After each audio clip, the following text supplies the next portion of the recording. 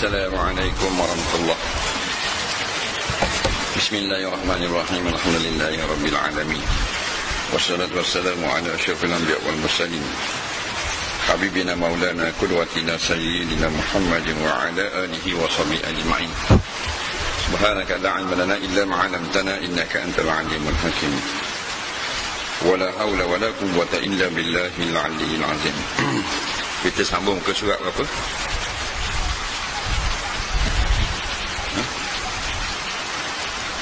Fatwa agama.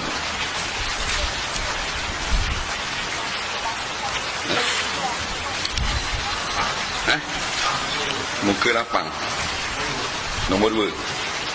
Qala al-muallif rahimahullahu ta'ala wa nafa'ana wa iyyakum bi'ulumihi fid dharain amin ya rabbal alamin. Kata pengarang rahimahullah ta'ala, pertanyaan. Telah maklum bahawa tiap-tiap tolak yang bukan tolak bain boleh kita rojok. Tetapi bolehkah di atas seseorang suami rojok di atas lafaz ta'liq yang telah dihadapkan ke atas isterinya dengan katanya, kalau engkau pergi ke rumah si anu, engkau tertolak.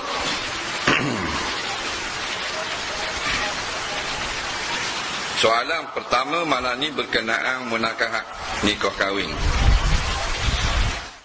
Iaitu dia kata kalau bercerai di dalam iddah boleh rojok. Tapi kalau cerai di atas lafaz ta'liq boleh rojok ke tak? Jawabnya, ya, boleh rojok jika belum cukup 3 tolak. Pendek je. Soalan panjang, jawapan pendek pada soalan. Rasa sudah memadai lah. Walau bagaimanapun kita perpanjangkan lagi jawapan, kerana orang-orang yang baru kadang-kadang tidak berapa faham. Baik, apa makna tolak? Tolak artinya melepaskan ikatan nikah. Apa makna nikah? Makna mengikat antara dua pasang suami dan isteri. Ikat tu dibuka balik, namanya tolak. Melayu panggil buka, Arab panggil tolak. Benda makna rojok? Rojok ni ialah bersama semula sebagai suami isteri selepas cerai, tetapi dalam iddah. Dia nak jadi suami isteri ni dua cara. Yang pertama dengan jalan akad nikah, yang kedua dengan jalan rojok. Tu je jalan dia. Pertama dengan jalan akad nikah, jadilah suami isteri. Yang kedua dengan jalan rojok. Rojok ni dia ada syarat dia, iaitulah mestilah selepas bercerai yang sah. Kalau tidak bercerai, sah tak rojok? Tak sah. Cerai bodoh dah rojok. Rojok keling boleh ya?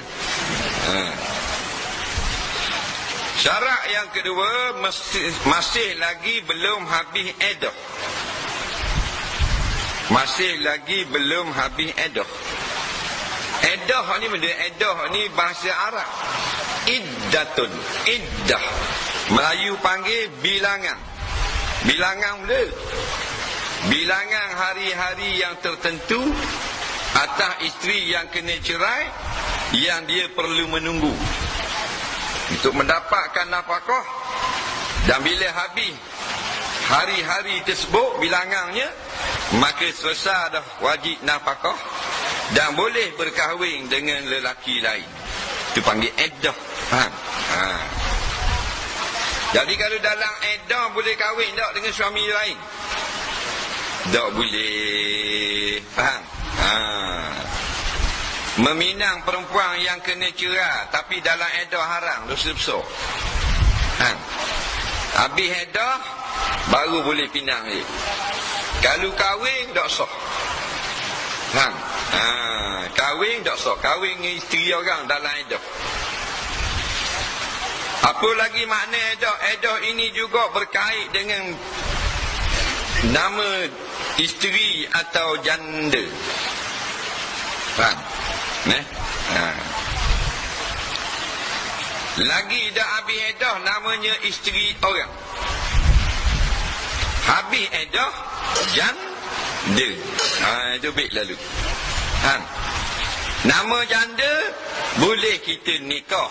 Nama isteri orang lagi tak boleh. Dagi kahwin juga tak sah. Tidak sah, mana tak jadi.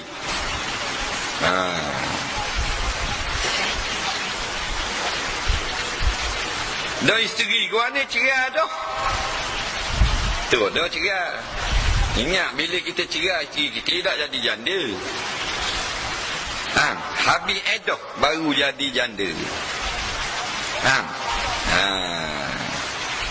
Melainkan yang tidak ada iddah, bila cerai jadi janda. Faham tak ni? Dengar. Biarlah baru dengar orang terang faham dah lah. Orang baru dengar sikit tau. Dapat dengar semua. Jadi bila bercerai, nama lah lagi isteri kita tu, selagi ada habis iddah, namanya isteri kita. Bila isteri kita boleh tak nikah dengan orang lain? Tak boleh, haram. Habis dah iddah, namanya janda. Bila nama janda boleh tak nikah? Lagi satu. Baik, dia nak nikah dengan, nak balik ke suami asal. Kalau nak balik dengan suami asal lepas cerai, dalam iddah namanya rajak, habis iddah namanya nikah. Maknanya lagi dah habis iddah, dah ayah nikah. Lama ni dah cerai 2 bulan dah. Dah mu nak baik mula dah hai dengan mamakmu tu. Nak mak dengan khabar ye boleh EPS hari ni 100,000. Tak kira cerai 2 bulan boleh EPS 100,000. Dah nak semula. Faham? Tu kau pandai hal dia lah tu. Faham? Jadi kalau nak semula, siapa yang boleh rajak? Suami je. Isteri tak boleh. Faham? Kabarlah suami tu, rojaklah kita mula. Suami tanya, habis dah lagi? Dah lagi. Rajak. Habis dah nak semula. Tak boleh rajak. Dah habis dah. Nak mula, kena nikah mula. Pukul gambar mula, kedai Tokyo. Kena isi barang mula. Jabat agama, kena panggil saksi mula. Betul tak? Nak kat nikah mula. Kena ingat tu. Dah lama mana edah? Edah ni 2 jenis saja. 3. Edah hidup, edah wafat. Edah hidup ada 2, edah wafat ada 1. Yang pertama, perempuan kalau hak jenis ada darah haid. Faham? 3 kali suci. Ya tarabbasna bi anfusihinna salasata quru. Allah kata, hendaklah perempuan-perempuan yang jenis ada period, mereka bereddah selama 3 kali suci. Faham tak? Ingat tu, 3 kali suci. Jenis perempuan ada period, ada darah. 3 kali suci kira gua ni, dengar molek. Bila dengar molek baru faham. Bila faham baru boleh share Facebook. Faham tak? Ni faham tak berapa faham, bola Facebook dah. Faham kali. Dengar molek. Tadi bercerai. Faham? Dalam keadaan suci. Maka sebulan lagi, hari ni cerai dah. Minggu depan mari haid. Sekali haid dipanggil. Lepas tu lepas haid, minggu depan suci pula tak? Suci pula. Lepas suci pula, mari haid pula tak? Mari haid pula. 2. Sekarang sini duduk sini. Ngam molek. Sekarang cerai, suci. Sekarang kita cerai ni, dia panggil 1 kali suci dah. Salah satu kuruk 3 kali suci, habis ada. Sekarang cerai tadi, asal cerai. Balas berbuk bering. Bang, cerai. Bang, dalam suci. Dia panggil 1 kali dah bini kita ada bilangan. Faham lagi? Ingat molek. Bulan depan haid. Pada haid suci pula tak? Suci pula 2 kali suci. Bulan depan tu pula haid pula. Haid pula 3 kali haid. 3 kali suci. Haid pula bulan depan. Pas bulan depan haid, yang ketiga suci lagi. Suci pula. Mari haid sekali lagi baru habis 3 kali suci. Mula sekarang suci. Tak ada lagi. Sini duduk suci. 1 kali dah. Bila 1 kali suci, kat gini dia mari haid pula.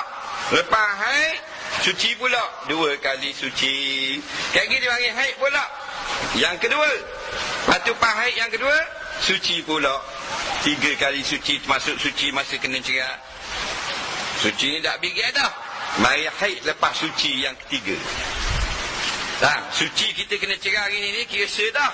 Suci kali lagi 2. Suci kali-kali lagi 3. Mari haid yang ketiga. Habis edah. Jadi habis edah dengan setitik darah. Pasal haid dia keluar sebeledi dulu ke setitik dulu? Ni setitik darah merubah keadaan. Kena faham bab darah. Setitik dia keluar darah. Hukum jadi lain dah. Hukum jadi ke mana? Tak boleh rajak. Hukum jadi ke mana? Kena nikah semula dah. Dengan setitik haid yang ketiga, hukum berubah. Setitik ni keluar, dah boleh dah RM1,000. Patut boleh lagi witih nafkah. Dah habis dah. Boleh witih lah. Dah tahan. Biar tak terbit darah. Nak witih pula masuk. Tak. Habis terbit darah yang ketiga, habis nafkah. Dah wajib beri dah. Nak beri juga sunat. Ada pernah seorang suami, dia cerai isteri dia 12 tahun. Sudah 12 tahun. Dia nikah dengan orang lain dah. Dan dia masih beri nafkah bulan-bulan. Bertuah isteri dia. Suami orang baik. Faham tak? 1,000 sebulan, 1,000 sebulan, 1,000 sebulan. Padahal jadi bini orang dah. Pasal laki tu orang senang, orang tak kira. Dia kira dulu jadi isteri dia. Biarlah. Tapi tak wajib. Faham tak lagi? Tu hak cerai dah ubi lagi. Habis dah. Kita adalah jadi bini tak witih. Dah akak nak minta. Atuk witihmu ni, witih hokmu, witih hokmu. Aku kata ada witih lagi. Bini kata, tu beli mesin ngai pula. Beli mesin ngai ada witih. Nampak kau tak pergi. Baik. Dia tanya baik, bila cerai dalam keadaan biasa, dalam iddah boleh rajak dah kalau cerai dengan taklid? Contoh suami kata, kalau mugi lehai rumah Pak Mang, Pak Mang nyangguk tu,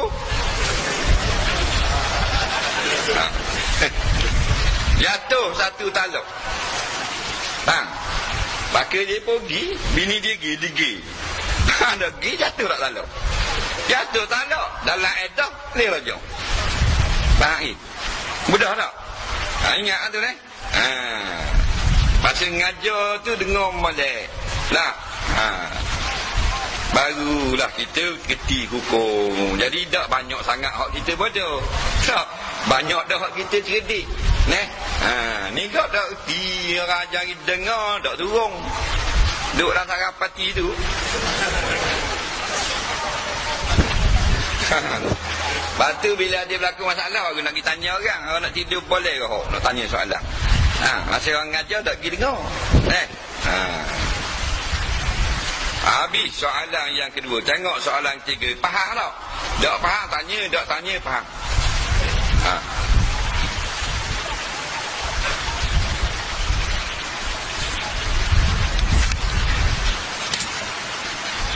Bagaimana cara yang sebenar bagi orang yang bertahlil? Ada orang bertahlil bila menyebut kalimah la ilaha illallah, dia sebut lambat-lambat dari awal hingga akhir.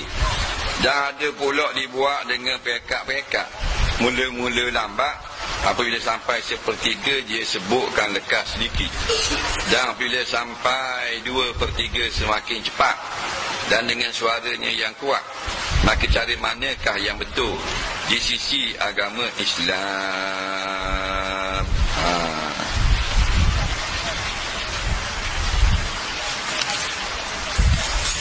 Dengar molek. Orang kampung tanya. Dia kata tahlil hak mana tu? Ada Tok Imam, Tok Syekh Dia tahlil lambat-lambat. La ilaha illallah, la ilaha illallah. Lelah nak habis ke 100. Faham tak? Ceruk beruk ni, ceruk beruk. Nah, ada imam yang baca laju sikit, la ilaha illallah, la ilaha illallah. Jadi mari sikit.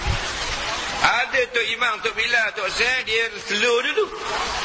Mula-mula la ilaha illallah. Separuh la ilaha illallah, la ilaha illallah. Ngujurlah la ilaha illallah, la ilaha illallah, la ilaha illallah, la ilaha illallah. Mana sih mari pelik dah ni. Nah, memang orang awam dia jadi tertanya-tanya. Jawabnya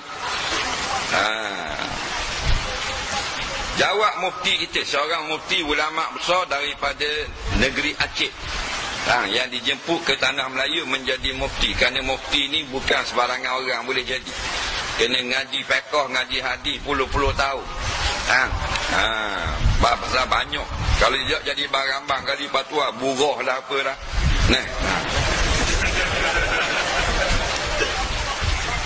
Al-Imam Nawawi dalam kitab Majmu' berkata sunat bagi orang yang berzikir memahami apa yang dibacanya oleh sahabat itu. Katanya adalah mazhab yang sahih dan yang terpilih bagi orang berzikir itu memanjangkan perkataan la ilaha illallah lebih baik afdal daripada memendekkannya, kerana dalam memanjangkan itu terdapat di dalamnya memahami, artinya tadabbur, memahami ayat apa yang kita lapahkan. Dan tersebut dalam kitab Al-Hadus Samin bahawa yang dikendaki adalah membaca dengan mat, baca panjang di tempat yang harus bacaan mat itu, seperti pada alif la, dan jangan lebih daripada qada 5 alif, kerana bacaan seperti itu yang banyak diterima daripada Rasulullah sallallahu alaihi wasallam. Dan harus dibaca dengan pendek juga. Pendek pun boleh. La ilaha illallah, la 2 rakaat je. Dan yang abba katanya ulama, la ilaha illallah. Ada pun membaca ilaha dengan mat adalah lahan. Jadi ada yang orang baca ilaha, mat panjang. Kat mana panjang? Panjang. La ilaha illallah. Nampak tu? Dia tu setengah alif, setengah harakat. La ilaha il lalu. La panjang apa? La ilaha illallah. Kalau salah, la ilaha illallah. Tu. Nampak lagi? Ila pun dah lebih panjang kau. 2 harakat saja. Jangan la ilah. Salah kau. Ila tu panjang, dia kata lahang. Lahang ni benda. Lahang ni salah. Lahang ni bahasa Arab, Melayu kata salah.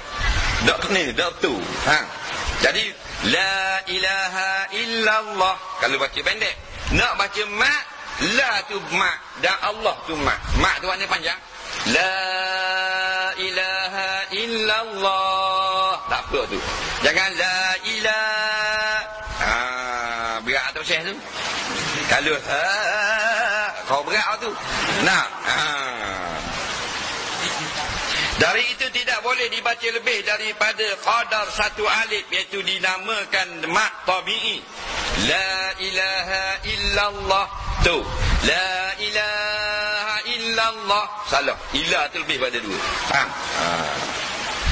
Demikian juga pada lapan al-jalalah kalimah Allah, maka dibaca dengan wasal, baca dengan sambung, tidak boleh dibaca lebih daripada qadar 1 alif. Tetapi jika diwakaf di situ, boleh dibaca dengan panjang atau pendek atau pertengahan. Dan yang pertama adalah lebih baik, dan jangan lebih daripada qadar 3 alif. Dan wajib dibaca kalimah ilaha dengan hamzah qata'. Hamzah qata' dengan hamzah yang putus. Dan terdapat banyak orang awam membaca dengan lahang, dengan salah, dengan mereka itu menggantikan huruf alif dengan ya, dan tidak boleh berhenti pada lafaz ilaha kerana ia merupakan kufur.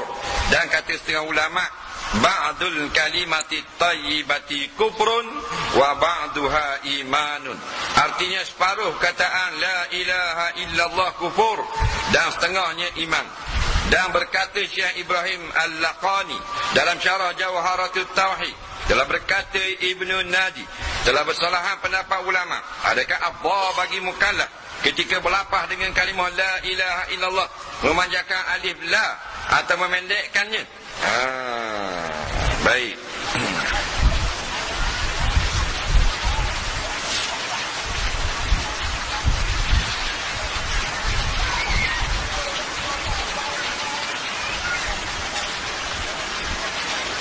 Dia kata jangan kita baca panjang pada ilah, dan jangan kita baca salah seperti baca la ilah dengan ya, la ilah. Gila tak ada Arab, gila ada. Faham tak? Jangan gila gitu. La ilah, i itu hamzah, huruf hamzah. Hamzah ni tubik korang dia getau.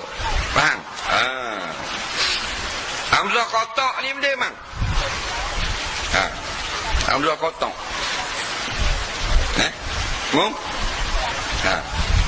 Hamzah kotak. Ni lawak dia ungkir gitu. Dah ingat. Hamzah kotak. Cakap banyak Hamzah kotak. Pasal malu masuk CD. Jangan tengok kan? Kamu? Hamzah cek. Itu artinya dakwah dah. Kamu? Dia orang tak faham. Orang belakang dia ragu. Tak. Dia kekek tahu. Dia mari.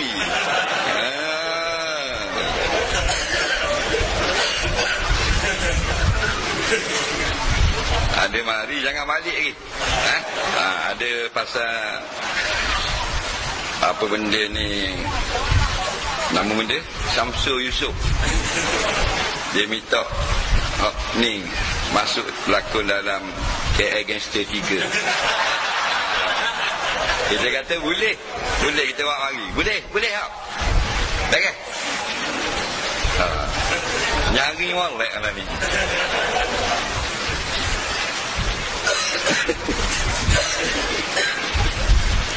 Hamzah kotak ni maksudnya macam-macam mana pun dia kena baca, dia tidak akan hilang pada setengah-setengah ketika.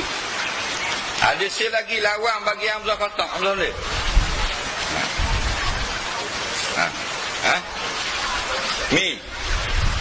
ni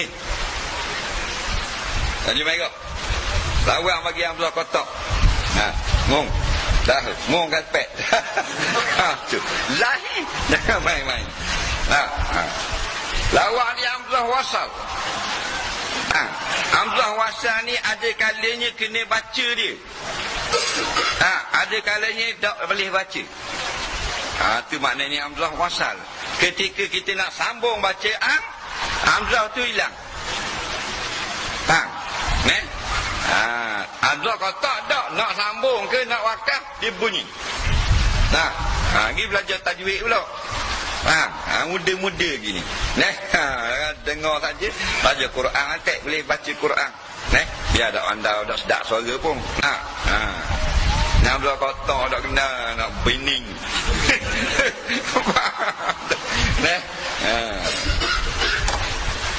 Jadi ilah tu hamzah kotak.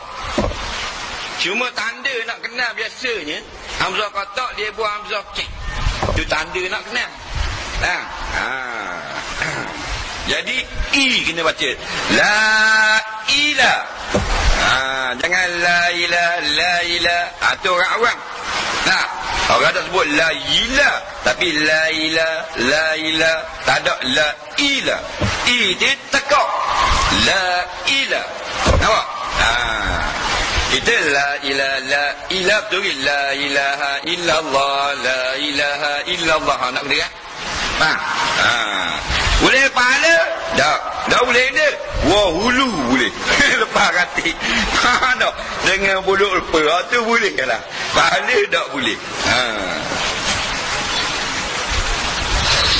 Memilih almat, baca panjang supaya orang yang membacanya merasakan dengan lafaz itu bahawa tiadanya Tuhan Ta'ala ini kecuali Allah SWT. Jadi yang kita sunat baca panjang la dan Allah. Lagu mana Allah?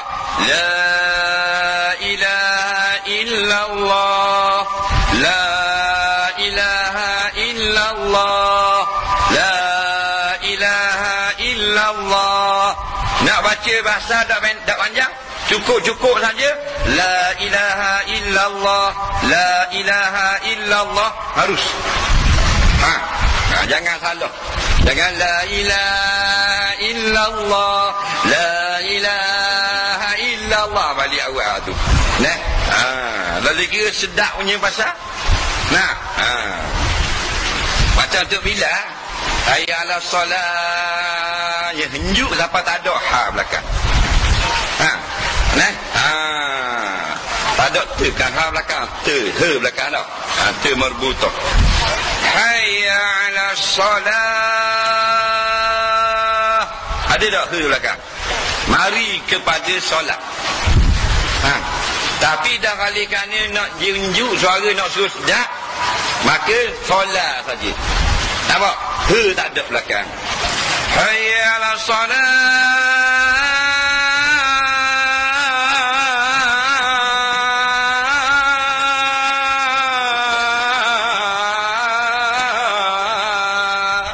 Habis. Solat saja. Solat artinya api. Mari ke dalam api. Betul tak? Ni ulama sebut solat makna api. Mari ke dalam api. Tu ilah. Bring no lah koceng. You dah betul sebut betul dulu. Lagu nombor 2. Dia lagu ni kan waduh ini nombor 3. Nombor 1 sebut betul. Ini sebut yang nombor 2 kuat. Nombor 3 sedap. Kita sedap nombor 1. Tu nombor 7. Tak tu. Jadi tu makmum pun boleh bewan ni panas surah ni tu. Tak panas apa, mari ke dalam api.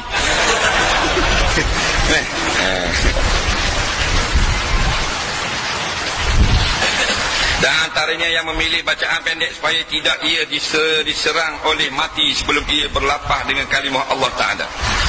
Ada pendapat ulama mengatakan apa baca pendek? Mana baca cepat? La ilaha illallah. Biar dia. La ilaha illallah. Biar habis lalu. Mak kadang-kadang takut mati dengan jalan. Takut la ilaha. Mati tak sebut illallah balik awal. Jadi dua-dua sandangan tu belaka. Semua tak ada enam belaka.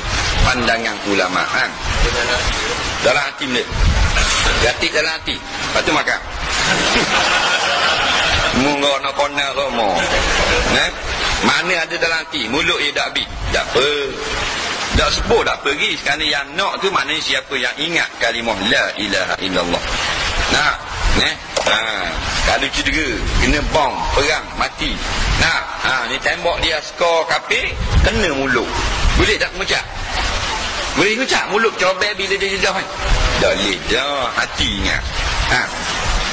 Hati tu mustahak.